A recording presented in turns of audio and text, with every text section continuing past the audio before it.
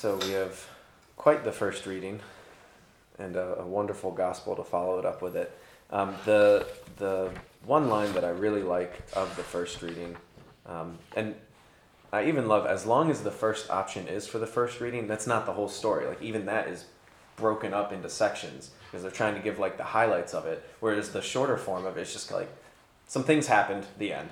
So that's why I wanted to read the longer form today.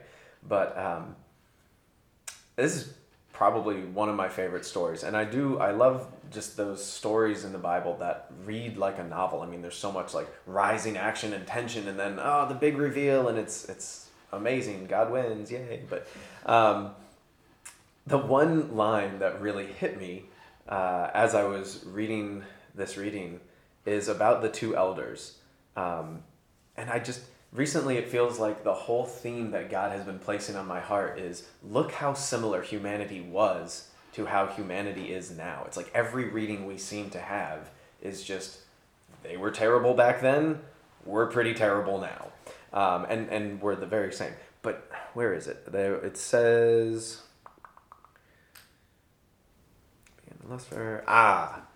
They suppressed their consciences.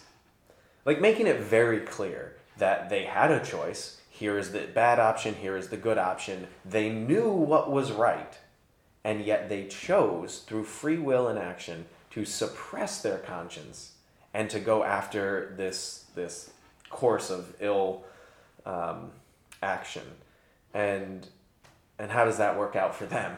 Well, not well, thank God.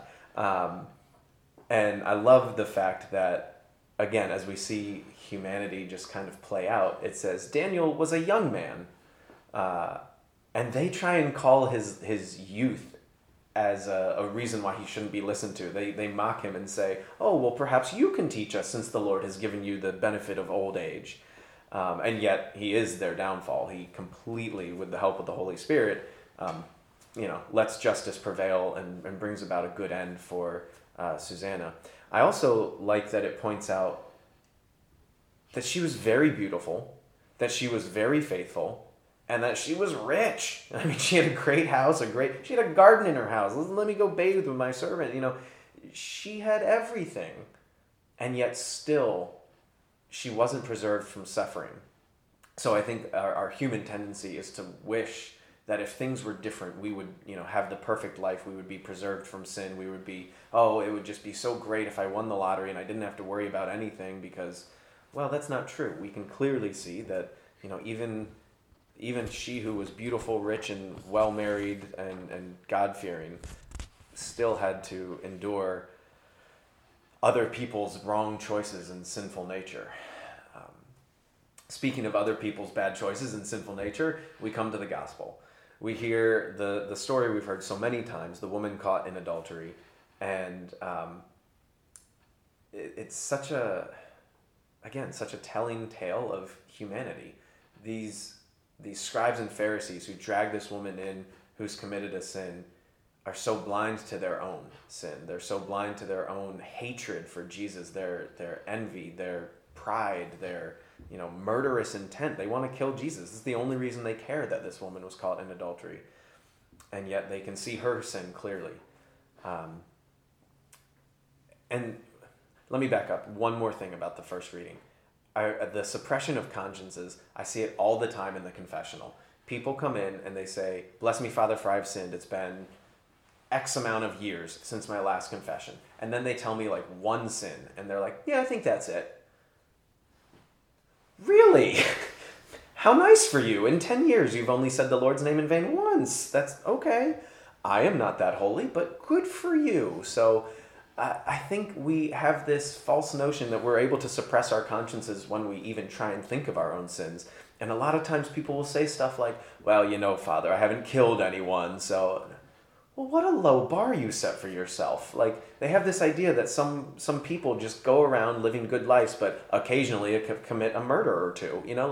It's not really an examination of conscience if you're like, well, I'm not the most reviling human ever, so I guess I'm okay. Yeah, sounds like maybe we need to take more time and do a deeper examination of conscience, because it sounds like maybe we've allowed our conscience to be suppressed more. continuing that line of thought into the gospel, the other thing that I see in confession is the beauty of the Holy Spirit forgiving people as they walk in. So a lot of times it'll happen that, the person will say one or two things, one or two sins, and then they stop and they pause and they're like, I don't remember anything else. Like, I sat here for 10 minutes and I prepped and I knew exactly what I was going to, I had my list of 12 things, and now I can only remember 2 of them.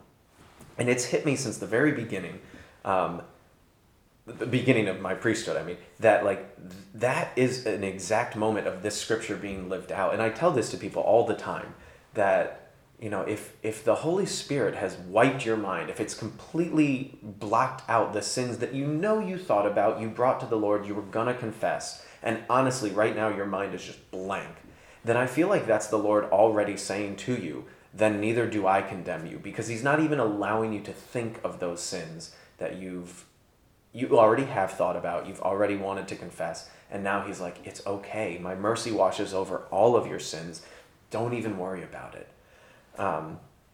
And I don't know, it just, it's such a clear connection between that scripture and the sacrament of grace and healing, that it's beautiful. So as we continue in Lent, let us be mindful of our own sins, less of other people's sins, that we can examine our own conscience well and not suppress it, that we can truly turn back to the Lord knowing that we are in need of his mercy and his grace, and to listen to his words today, which also bring healing and life like they did yesterday in the gospel, where he says, go, and from now on, do not sin anymore.